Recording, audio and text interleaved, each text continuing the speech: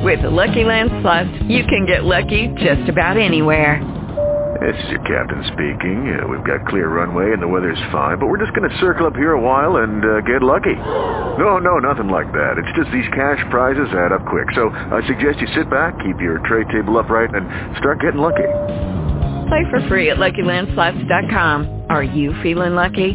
No purchase necessary. Void where prohibited by law. 18+ terms and conditions apply. See website for details. Blog Talk Radio.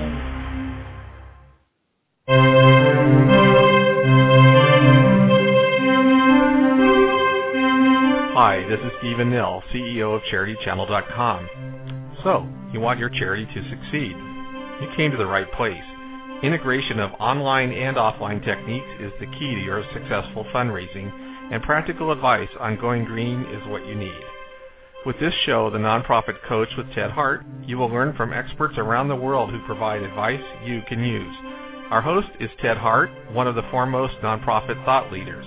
This year, he is celebrating 25 years in the nonprofit sector and the 10-year anniversary of his firm, TedHart.com. His books range from successful online fundraising to the use of social media and how to make your nonprofit green. His guests are leaders in their field who will share tips and trade secrets for nonprofit management, green strategy, and fundraising success. Ted lectures around the world, but now he's here for you. From the latest in charity news, technology, fundraising, and social networking. Here's Ted. And good afternoon. This is Ted Hart, and you are joining me here on The Nonprofit Coach. We've got a great show for you today. It is Tuesday, October 5th, and I'm here with you in the nation's capital. And as always, we start with page one.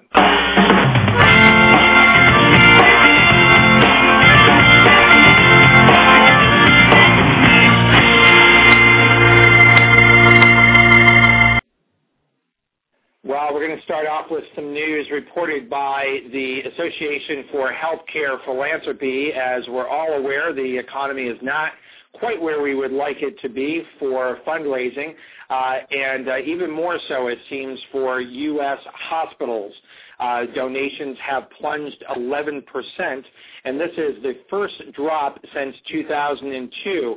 But I did make note of the fact that back in 2002, the fundraising drop for hospitals was 31%, and that was a much deeper recession. So I think hospitals should take a little bit of solace in the fact that everyone's getting hit in their fundraising, and certainly having your fundraising go down is never good news.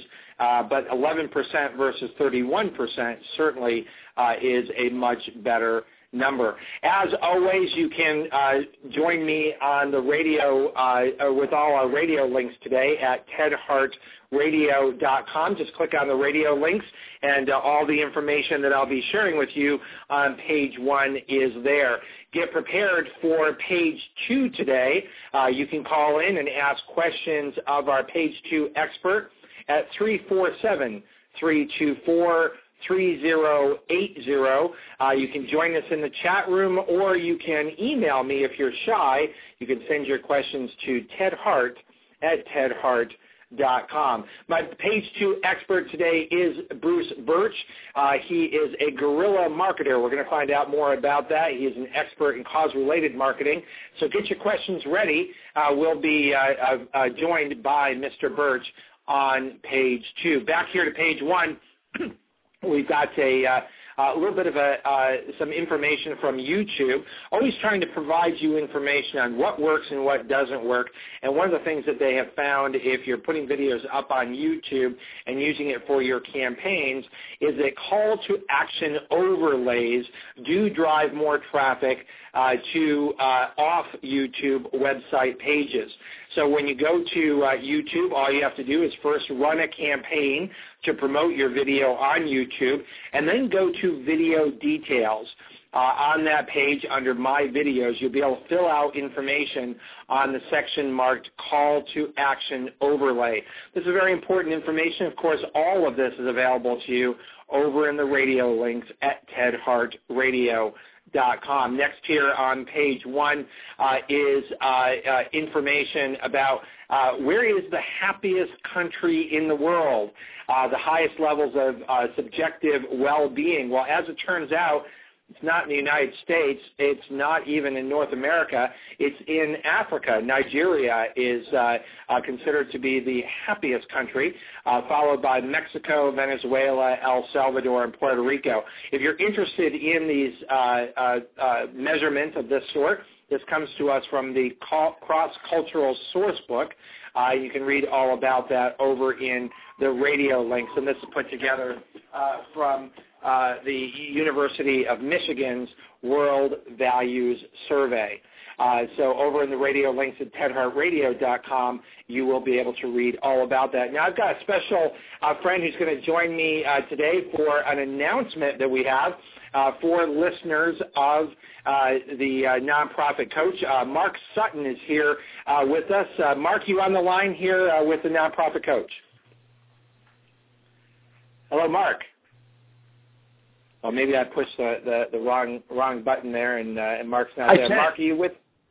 Yeah, Mark, you're there. Hi, Ted. I'm here. Can you hear me? Oh, now I can hear you. That's great. Yeah, you're here with us on the Nonprofit Coach. I wanted to give you an opportunity to share some good news. I understand that we've made arrangements for me to join you at a special event in Charlotte, North Carolina on October 29th. Can you tell us all about this and how we're putting this together? Well, I'm not sure that we can hear Mark here. We'll see if he comes back. I'll share what I have for you here, and if Mark can jump in and join us. Again. Mark, you here? Ted, I'm here. Can you hear me okay? It seems a bit scratchy. Not sure what line you're on, but we can hear you here on the Nonprofit Coach. Mark Sutton is here with us from Artez Interactive. Go ahead, Mark. Ted, thanks for having me. We are going to be doing a special session that you are going to be part of, which is why we thought it was a good idea to announce it here on your radio show in Charlotte, North Carolina. It's going to be coming up on October 29th. And it's going to be a practical strategy session where we are going to be looking into online fundraising programs, and part of the program is going to be you, Ted, talking about the strategy behind online programs and what drives those. And then I'll be talking about the Artez platform and showing some case studies and examples of what various organizations are doing across a whole variety of online fundraising programs. We are very fortunate to be hosted in North Carolina and Charlotte by the United Way, and we are opening this up as an invitation only. It's going to be limited space available. It's going to be a very intimate setting with lots of chances to kind of get hands-on and ask questions. And wanted to, Ted, first and foremost, thank you for joining us for this, but also invite your audience, if they would like to participate, to do so. Well, that's terrific. First of all, great to be hosted by the United Way of Central Carolinas, so I'm pleased to be there with you with Artez Interactive. Now, folks, there's a couple of questions that Artez has for you. They would like you to email them. What are you currently doing with online fundraising? And question number 2 is what you are hoping the seminar will do for you. Now, don't worry about those questions because all you have to do is go over to the radio links at tedhartradio.com. We have a special highlighted section there about the invitation-only details for the Ted Hart lecture at the Artez seminar in Charlotte, North Carolina on October 29th. It's really kind of cool. All you have to do is click on that link. It's going to launch your email service for you, and it's going to pre-populate it with those questions right in your email. And so all you have to do is answer those and press send, and we'll already have Mark's email address in there for you and everything. So it works really well with the Microsoft Outlook. Just click right on there, or if you want, you can just follow the information right there in the radio links to email Mark directly. So, Mark, again, this is going to be in Charlotte, North Carolina. I'm going to be joining you. It goes, I think it's 9 to noon, and then there's an afternoon session as well. That's right. There are going to be 2 sessions, and the sessions will be broken up with kind of the strategy discussion as part of it, and then also the more practical, let's take a look at how the tools are, how they work, how they're configured, some case studies in terms of what individuals are doing. So it'll be a very kind of short, concise several hours where we anticipate that people will learn a lot and get a chance to ask a lot of questions. It will be a very intimate setting. Again, it's limited numbers, so you'll get a chance to ask lots of questions and really dig in. Well, this is a nice opportunity. Charlotte is a great community down there. And, of course, Artez Interactive is one of those services that really are accentuating the people-to-people fundraising strategy that we talk so much about here on the Nonprofit Coach. So I'm really pleased to have this opportunity to be at the Artez seminar. I'm glad all the details worked out. Again, for all of our listeners, just go to tedhartradio.com. You can just click on the radio links for today. We've got everything all set up for you there, and all you've got to do is email Mark Sutton and answer a couple questions, and you can get yourself an invitation only for this very important seminar down at the United Way of the Central Carolinas. Mark, thank you so much for joining us here on the Nonprofit Coach here on Page 1 and sharing this really wonderful opportunity for people to join us in Charlotte. Thanks, Ted, and thanks to all of you listening. We hope to see you there. Terrific. See you in Charlotte. Next up here on the Nonprofit Coach is, just in case you've been wondering, are your donors too old for social media? Well, not a chance, according to Social Media Today. Research just out from the Pew Internet and American Life Project helps us take a look at that 50 and over crowd, which, of course, is so important for fundraising. Previously viewed as laggers, those over 50 are now one of the fastest growing segments in social media adoption. In the last year, social networking among 50-plus Internet users has nearly doubled from 25% to 47%. Of course, this is a very important fundraising cohort that we really watch here on the Nonprofit Coach. So that's compared to an increase of only 10% of those 18 to 29. Of course, they've already been online in very big numbers, and they have now reached 86% of that age group. But let's go back and focus there on the over 50 group. Now, this group is very important and influential in fundraising, of course, and 73% responded to people often come to me for advice, so when they were asked that question. But they're not merely amassing friends and connections. What's really important for charitable organizations engaged in social media is that this cohort, these over 50, are communicating regularly using social media. They're also more face-to-face contact and use smartphones more than boomers or other generations. So it's very, very important that you go and take a look at this research. If you're reaching out to people over 50, social media definitely needs to be part of your PR plans. You can see the charts and read the information from Social Media Today based on Pew Internet and American Life project called Older Adults and Social Media. That's over there in the radio links at tedhartradio.com. And you can just click on the radio links as well. So don't forget, we're over in the chat room today getting ready for Page 2 information, so you can join us in the chat room. Also, you'll be able to call in and ask a question of our expert today at 347-324-3080. Okay, up here next on the Nonprofit Coach Page 1 is the amazing research always coming out from Penelope Burke, the president of Cygnus Applied Research and acclaimed author of Donor-Centered Fundraising. Well, she's got a new research, and we've talked about different aspects of this, where she did research to 15,000 donors across North America, including 7,000 in Canada, alone. And some of the things that she's learned are very important, particularly in this economy, where she's got a new research project out called the Cygnus Donor Survey, Where Philanthropy is Headed in 2010. You can download a copy or order a copy of that, of the full research, on the radio links today at tedhartradio.com. But some of the things I want to share with you today, the research provides clues into how you can communicate with donors. Because even in a down economy, people in this survey did indicate that 66% of them said that they could be inspired to give more than they gave last year. But what are they specifically looking for? Well, Penelope Burke is giving you some insight into that. And what Penelope has found is that we need to start providing more measurable results on our gifts. 76% of this survey reported that they decided to shift their giving towards nonprofits who provided more information about measurable results. They're also, at the same time, very, very sensitive right now to being over-solicited.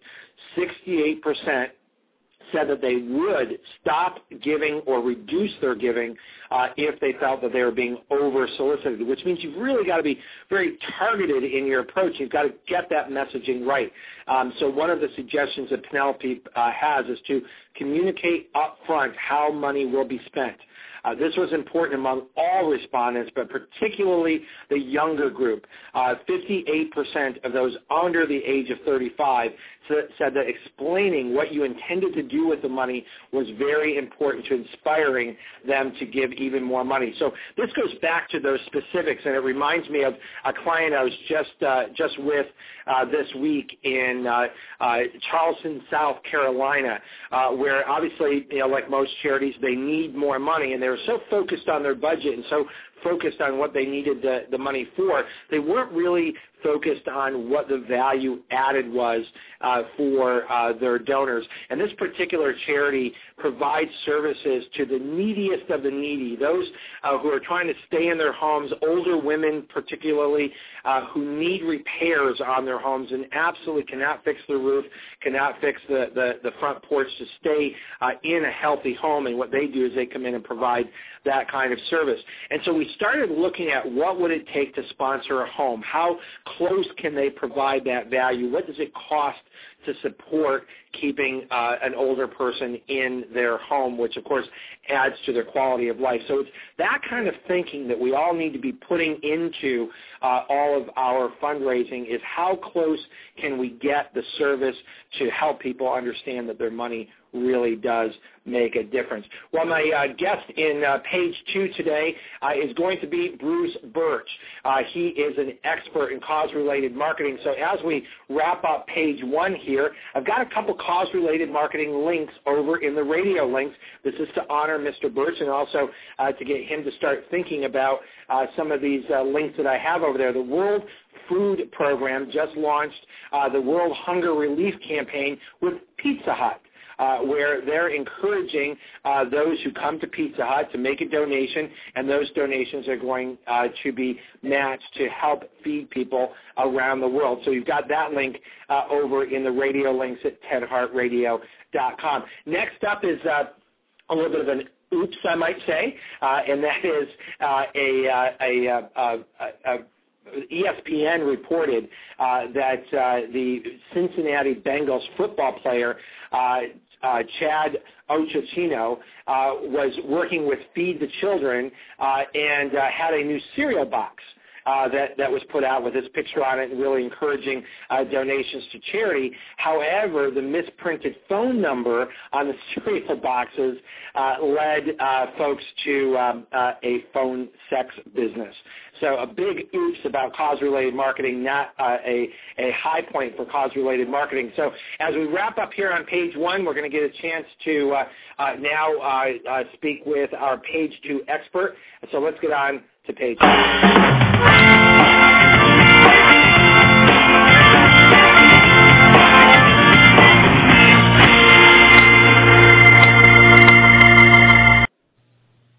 So excited great to have the opportunity to chat today with our page 2 guest expert, Bruce Burtch.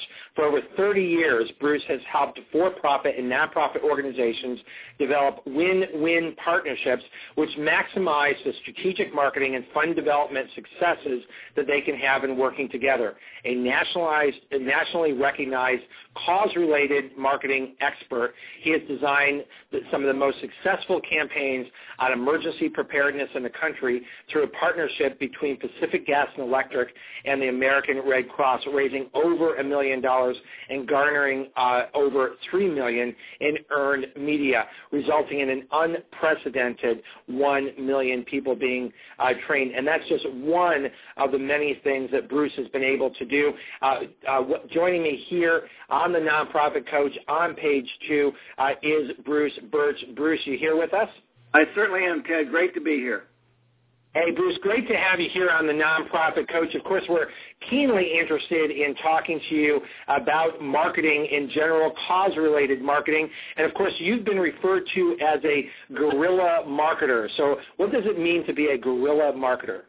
Well, Ted, I was hoping to talk to you more today, but I just booked a flight to Nigeria because I heard it's the happiest place on earth. So happiest place on earth. Short, right? I don't blame you, but maybe we can get a few more moments with you and find out what guerrilla marketing is all about. Well, it's an interesting term. I guess I don't necessarily use it as my lead pitch, if you will, but when I think of guerrilla marketing, I'm thinking about anything that can cause attention in an appropriate way to get your audience to look at not only the mission of the cause marketing program, but to broaden the impact of it. Let me give you an example. We were trying to, and you mentioned it before, with the PG&E-sponsored Red Cross program in San Francisco Bay Area. But we had a problem out here that there were only 6% of the San Francisco Bay Area residents that were prepared for any kind of a major earthquake or major catastrophe. 6%. And yet everyone out here knows, because we have an earthquake probably once a year, minor, of course, for the most part. And so we decided to create a shock and awe campaign. And one of the things that we did was we put a 60-foot decal that we put up about 4 o'clock in the morning that ran the length of Union Square, right across the middle of it, which is one of the iconic squares in the United States, in the middle of Union Square in San Francisco. And from a distance, it looked like the square had been split in two. It was a 10-foot wide crack. It was photorealistic. We had police stanchions all the way around it. We had guards protecting it so people wouldn't fall into the crack.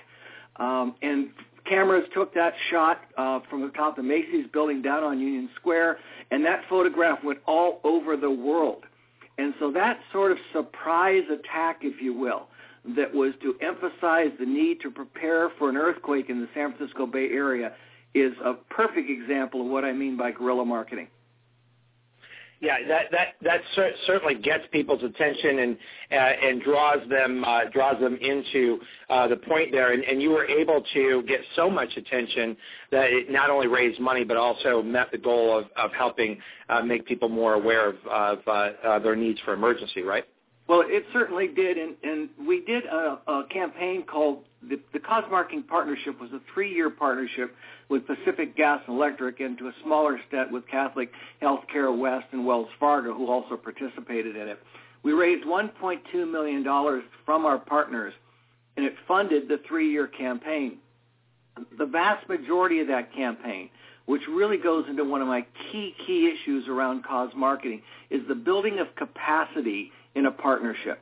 Because had they just given us, let's say, $100,000 or $200,000, which of course would have been significant, but the Red Cross would not have been able to have staffed up to go after that enormous goal of trying to train 1 million people in the Bay Area. So what the partners did in that campaign, the for-profit partners, is that they focused on building the capacity of our team. We hired 2 full-time people who participated and ran the Prepare Bay Area operational side, whereas I directed the cause marketing and the public media side. So that means that those people, because they were funded by the nonprofit or by the for-profits that were supporting that campaign, were able to go out and work with other volunteers. Of course, the Red Cross is 97% volunteers, which is amazing in itself. And the bottom line is that after 3 years, we went from 6% of Bay Areans prepared to 24% of all the people in the Bay Area had received some form of Red Cross life-saving training. They've prepared an emergency kit, and they made an emergency plan.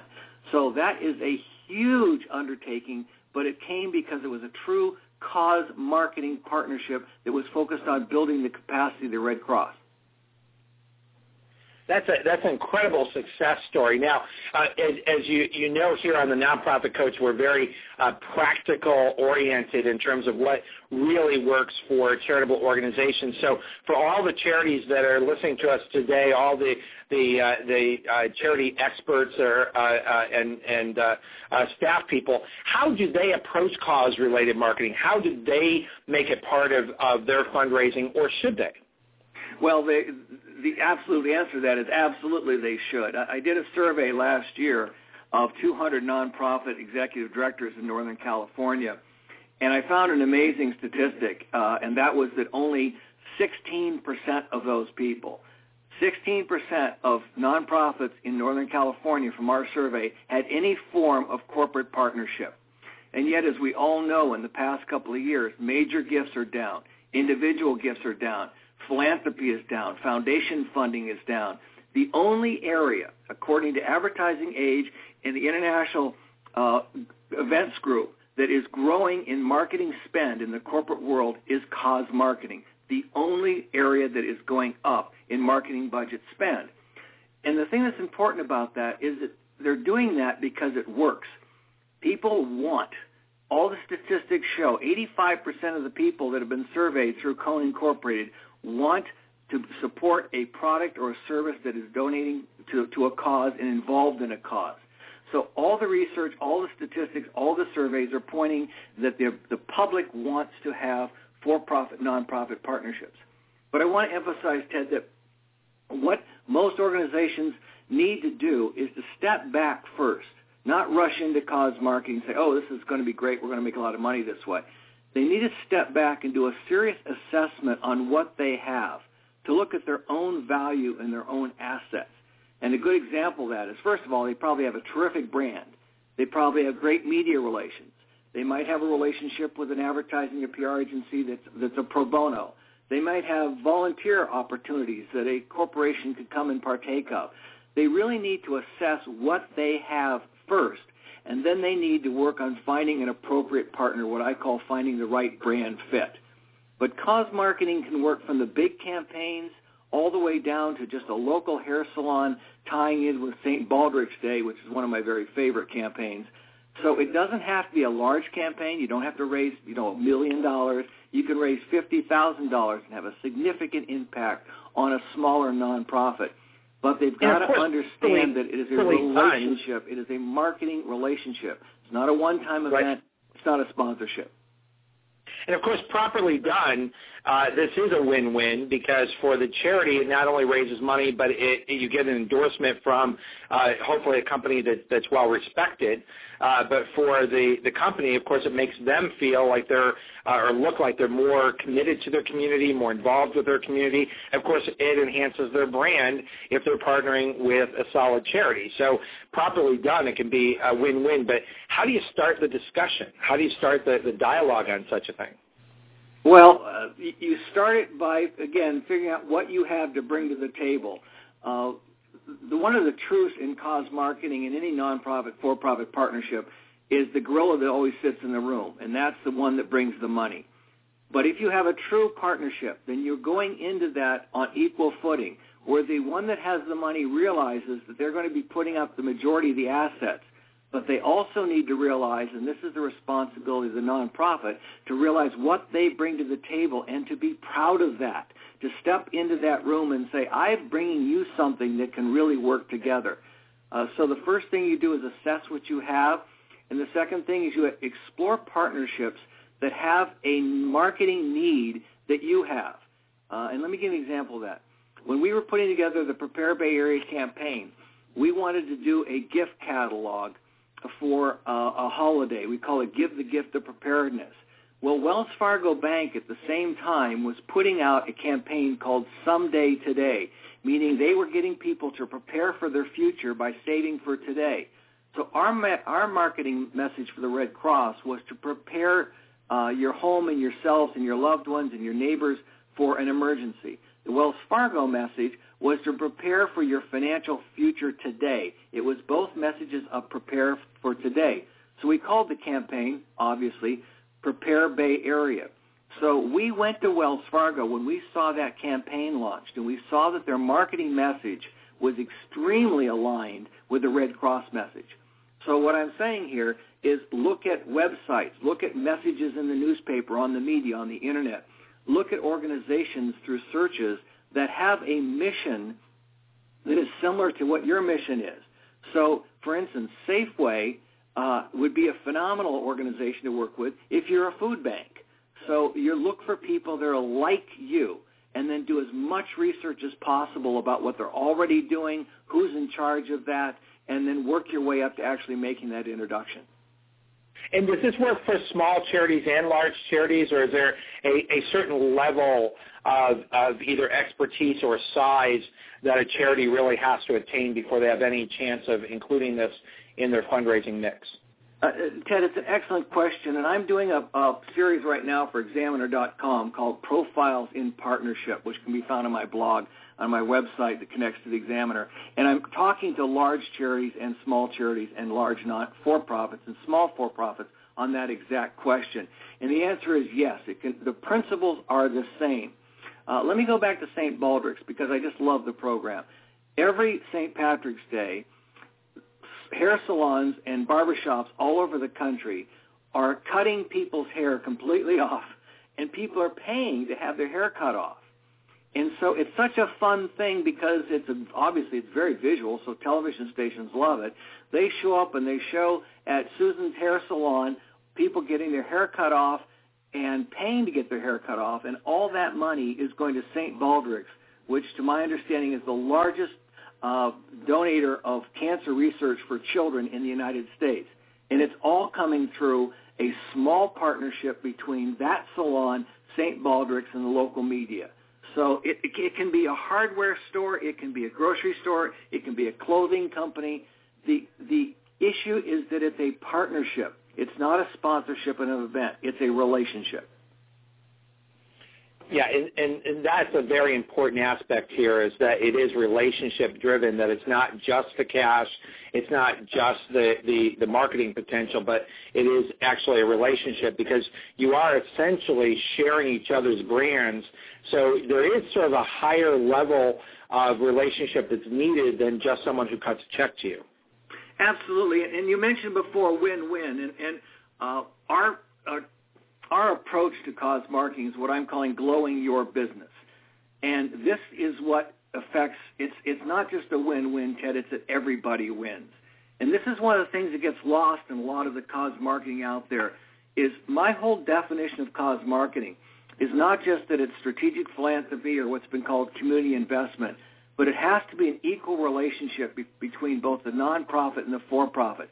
But the real magic, the magic in cause marketing to me is, and what has been the underlying fundamental reason for the success we've had, is that it has to be, your campaign has to be focused on the greater good.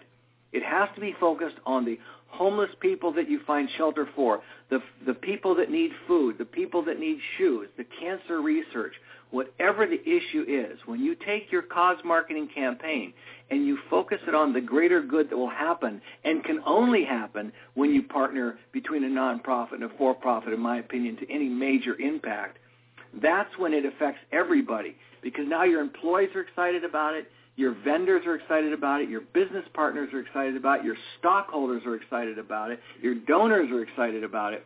So it's not just that, that well-used term win-win. To me, it's everybody wins. We've identified 12 different stakeholder areas that can benefit from a successful cause marketing program. And that's why we call it glowing your business because the glow comes from when you focus on the greater good.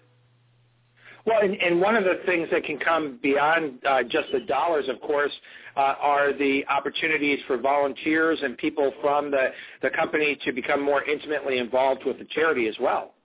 Most definitely. As part of this Profiles and Partnership program that I'm doing, I've interviewed John Power, who's head of the San Francisco Volunteer Center, Bobby Silton, who's head of GAP Foundation, and 23 others. And one of the points that come out in all of this is, well, two things. One is that the volunteerism is really, really important to both sides of the equation. It's important to the nonprofit because they get people that can come in and help them without having to pay them. And it's very important to the for-profit because they're putting people, for instance, GAP is a good example.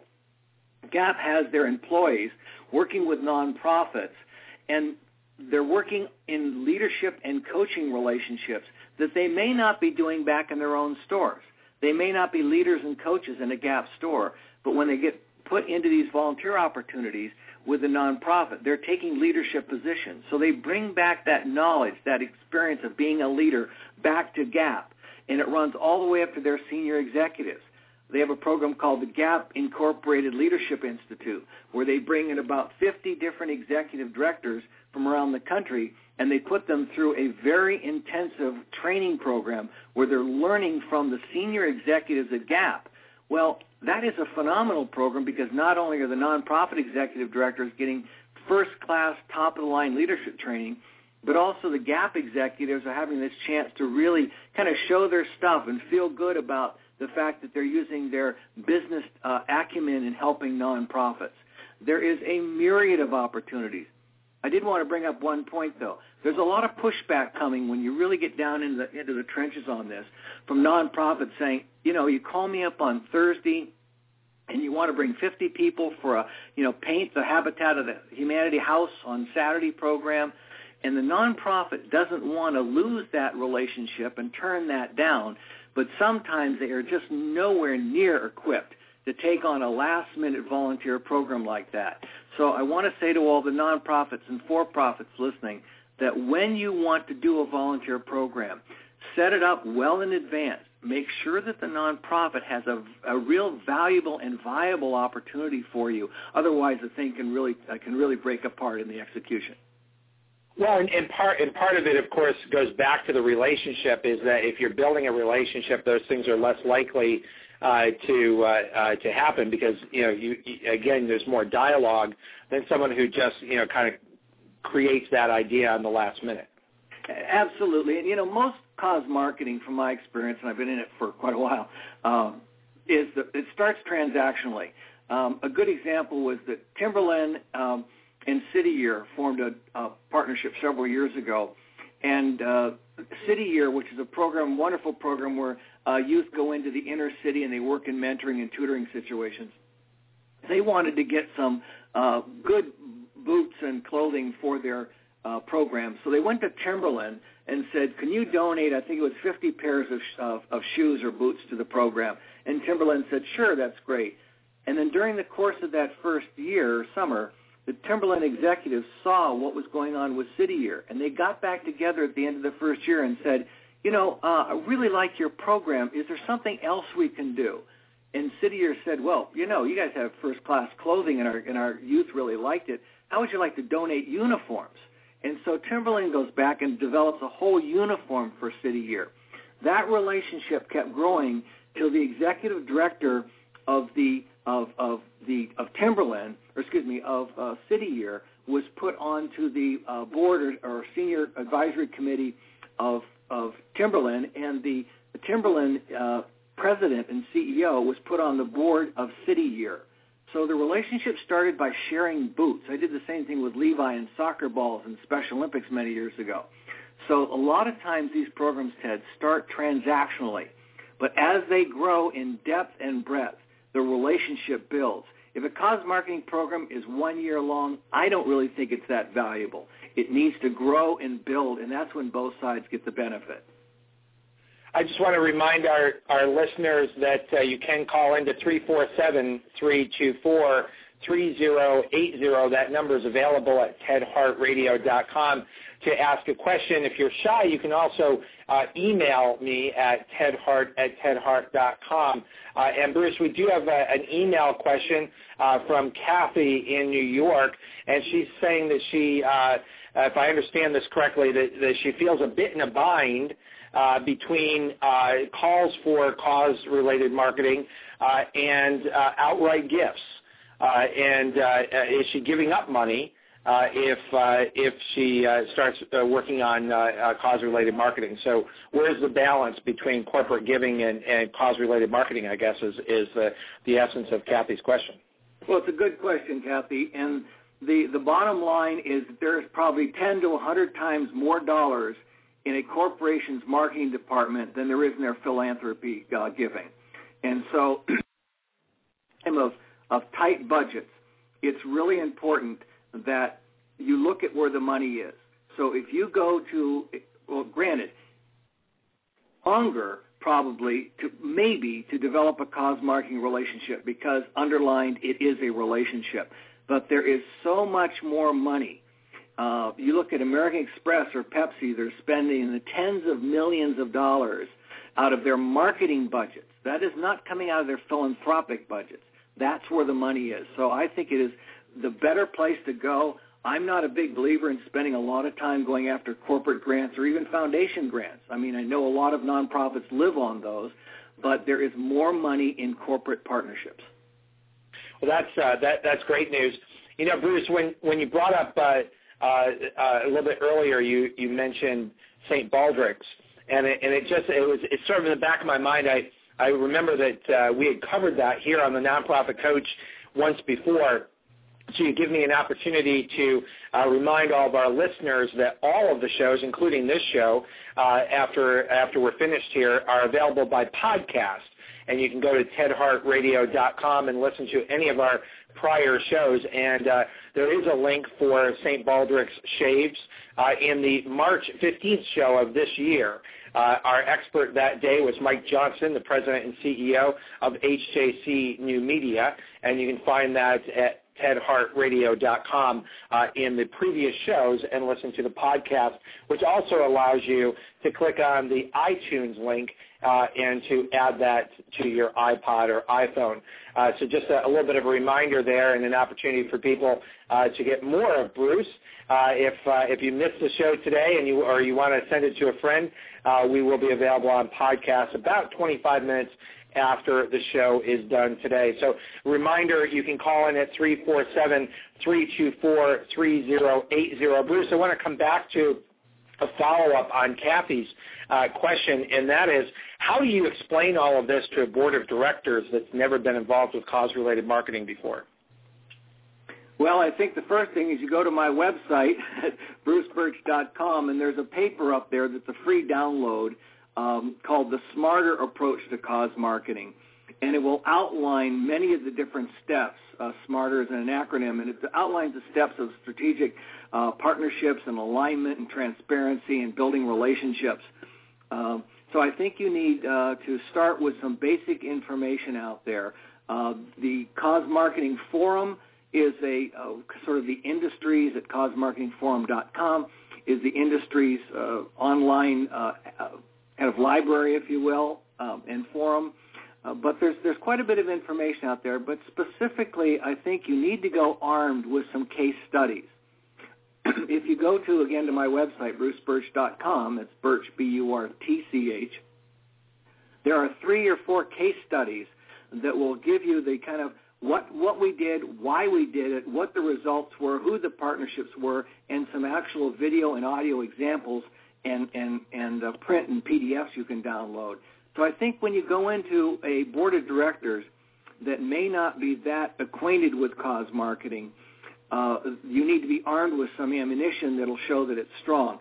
Having said that, many of the people, if you've got a good board, are going to be corporate people, and they're going to be business people. And so those men and women on your board are going to understand, if you just put it in their context, that if you were going to their company or their law firm or their accounting firm and you were developing a program that could work for them, that would make their employees excited, that could get their community relations and their brand into higher visibility, and put it right on them and say, wouldn't you like an organization to work with you and your company to feel really good about yourself? And by the way, maybe you would sell more of your products and services this way. The research shows absolutely you will. And you put it in personal terms like that and then say, well, that's what we're trying to do. We're trying to go out and find businesses that can benefit from working with us. Again, I want to say be proud of your brand and go out there and market it. Now, is there a conflict of interest to turn to your board of directors members and seek cause-related marketing deals with them? Not even a little bit, but I'm not inferring that you go to them and ask them if they'd like to do it, but put it personally to them, saying, if a company or a nonprofit came to you, how would you feel about that? I'm just trying to get inside of their mindset, and they'd sit back and say, yeah, I'd really like someone to come to me and propose something like this. So it's going to change their attitudes if they can see how it could work for themselves.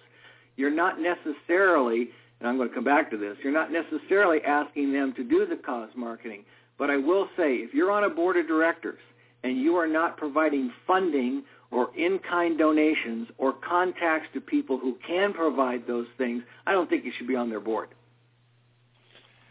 Our crack team here at the Nonprofit Coach has uploaded and added to the radio links the Smarter Approach to Cause Marketing created by Bruce Burtch. So you can now download that PDF right there from the radio links at tedhartradio.com.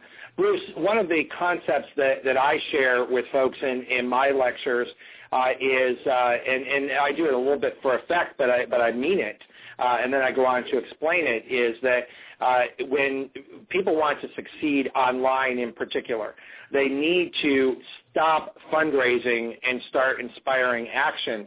But I go on to say something else that's related to your field of expertise, and I wanted to ask you to respond to this, and that is I tell them while they're at it, stop marketing and start communicating. Can you sort of dissect that and tell me, am I right? Am I giving the right advice? How would you respond to my urging to charities that they stop marketing and start communicating? I would agree with that. I think that the term marketing is a term that is not understood by a lot of people, and I won't even go into that. I'll go right to your point, and that is the fact that people give money to people. People give money to causes that they feel something about. The number one area of cause marketing motivation is around emotion. If you have an emotional tie, you've had a family member that's had cancer, for instance, then you're far more inclined to donate to one of the pink campaigns that are out there. So I totally agree. When I was working with the Red Cross, we had a fire in Walnut Creek, and it caused about $50 million worth of damage in an apartment complex and put about 200 people, if I remember the numbers right, out of their homes. And, of course, the Red Cross just swoops in and takes care of them, which is wonderful about the organization. They're there in minutes. But what they did was they communicated the need of the people, and we developed a campaign through email and through call-ins, telephone calls, that said these people have been put out of their home. The Red Cross has the money to pay for them, but this could happen tomorrow night, and we need to have that fund replenished and filled back up so we're prepared for the next event. So it was talking about the emotion of these people losing their homes. It was communicating an appeal on a person-to-person. So, technically, Ted, you could call that marketing, but I totally agree. And I would say that what you're saying, if I may, is sales. Get the sales language out of your pitches and get the emotion into the pitches.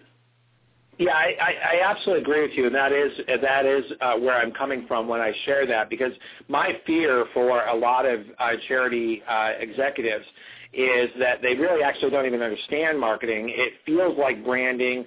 It feels like wordsmithing.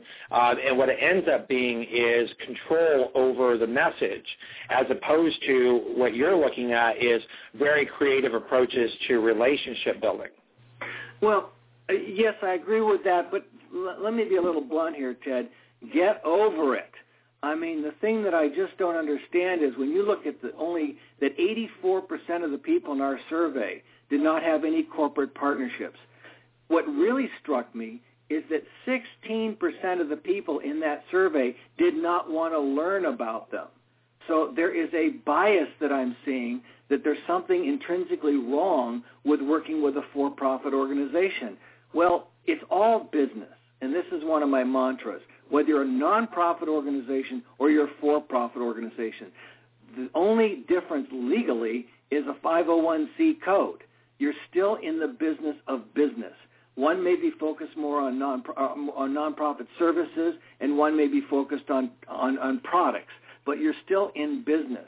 So I think a lot of the people that are in the nonprofit world need to realize that they have a strong brand, that they have a strong organization, and they can hold their own so that their brand does not get taken advantage of, that their people are not turned off by it, but to turn their backs because of some feeling that they shouldn't work with for-profit organization, I think is basically naive. Well, I think it is as well, but it's also not new, Bruce, and that's really what's kind of interesting, how many charities have really not moved in this direction, and how a discussion like this can almost be viewed as what's new in fundraising, because you're the guy 34 years ago, 1976, a partnership between Marriott Corporation and March of Dimes. What happened? Well, I was about 3 at that time, Ted. But seriously, I was the public affairs manager for Marriott Corporation, and we were opening up a large entertainment complex in Santa Clara, California, and I was in charge of opening it from a promotion and PR standpoint. And Marriott had told me, well, what you should do, Bruce, is go around and give out free tickets to the amusement park and free hotel stays and free restaurant chits and things like that to all the nonprofits in the greater Santa Clara Bay Area here. And I just stepped back at age 24 and I said, that makes no sense to me at all. Why don't we find one nonprofit that really could use what we had, which was the opening of the largest family entertainment facility in the United States, not including the 2 Disney parks. And what could we give to them? And what could they give and share with us? And we interviewed about 5 different, or maybe about 20, nonprofit organizations. And we came up with the March of Dimes. And what they needed was that they wanted to raise more money for their wonderful programs. And it wasn't that Billy and Susie weren't collecting the money and then buying a bicycle. They weren't bringing it in by the deadline. And being a smart business, the March of Dimes said, we need to get this money not only collected, but in by a certain deadline. Great America was opening, Marriott's Great America. We needed to get 2 million people into that park the first year. So we put together a partnership with March of Dimes because we needed publicity that we didn't have money to pay for, and they needed to raise money with something exciting. And we built a partnership that over that next year raised $2.5 million. And this is 1976. This is way before there was a term cause marketing.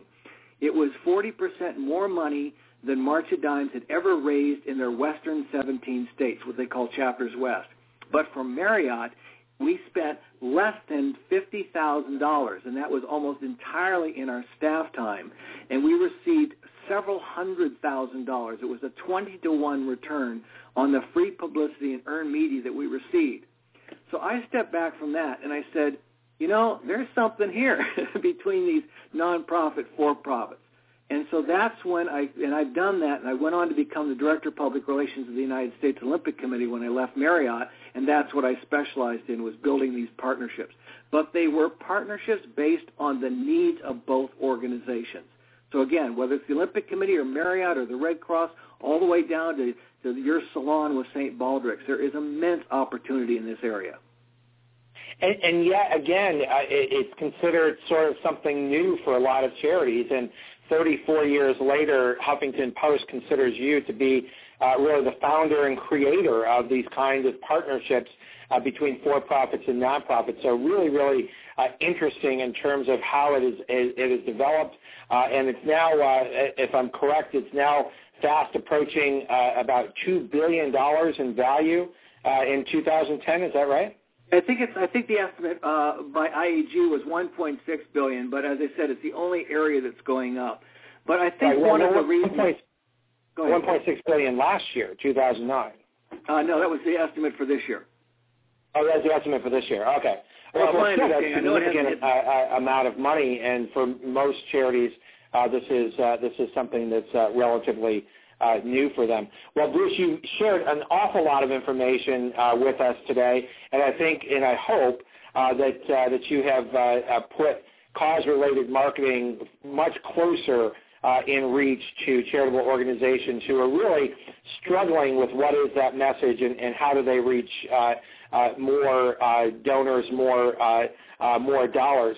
Now, what's sort of your final wrap-up message here for charities who now get it, understand it, say, okay, this is the year 2010, 2011, we're going to approach this. How do I do it now?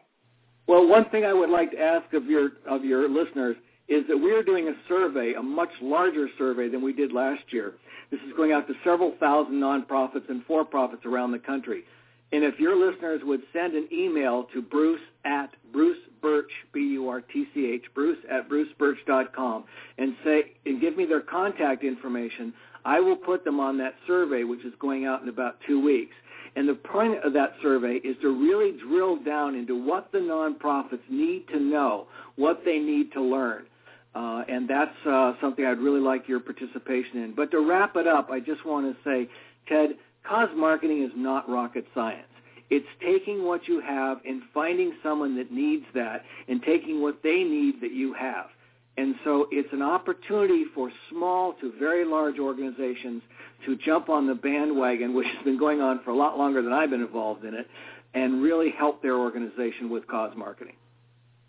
Terrific. And Bruce, I hope that you'll share the details with us of that new survey, and we can include that in the P2P fundraising newsletter, which people can register for at TedHartRadio.com. Just click on P2P fundraising, and we can get that out. We currently have over 25,000 charities who receive the newsletter, and, of course, the listeners here on the Nonprofit Coach.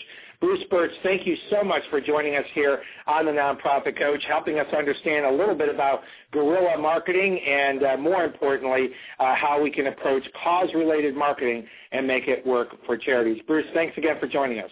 Thank you, Ted. I really appreciate the time.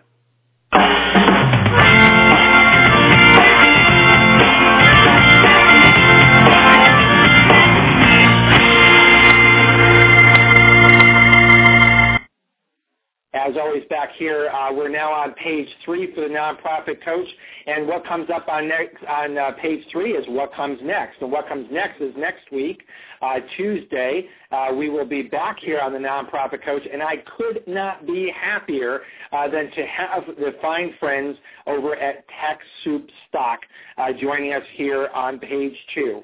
Gail Samuelson-Carpentier, who is the Chief Business Development Officer for TechSoup Global, and Carolyn Fitzen and Jane Zhuang from TechSoup Canada will be here. And what they will be doing is sharing with you the step-by-step way that you can get donated software and services for your organization. You've probably always wondered and probably thought, well, we're a fine organization, and if companies like Microsoft just knew how great we were, I'm sure that they would want to donate software to update all of our computers, or even companies helping you get hardware. And you're right. The thing is that they don't want 1.5 million charities around the country contacting them. So what they do is they contract with the nonprofit organization TechSoup, whose job it is to help worthy charities gain access to donated software and hardware technology. So learn all about that next week here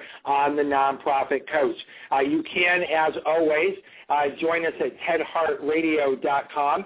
We have all the radio links from the show today. And as I mentioned earlier today, you can also listen to all of the podcasts. And the wonderful show that we had here today with Bruce Burtch will be available to you at TedHartRadio.com in about 25 minutes. Now, this week I'm here in the office all week, so I'll be preparing for the radio show, and I want to encourage you to continue to email me all of your ideas for what should be on page 1. You've probably wondered where all of that wonderful information that we have on page 1 comes from. Well, they come from all over the world, and they come from suggestions of our listeners on those articles, case studies, research, information, what's cutting edge and what's news in the nonprofit sector. And we go through all of that and determine what is the best information that we can provide to you here on the Nonprofit Coach. My next trip is going to be with a client visit. Next week I'm going to be in Columbus, Ohio, working with clients there. So once again, over in the radio links, I want to just draw your attention to the terrific opportunity provided to us here and the announcement that was made by Mark Sutton and the good folks at Artez Interactive for you to be able to get a seminar invitation for North Charlotte on October 29th. So once again, wonderful to have you here on the Nonprofit Coach, and I'll be right back here in the nation's capital next week, Tuesday, here on the Nonprofit Coach. Thanks for joining us.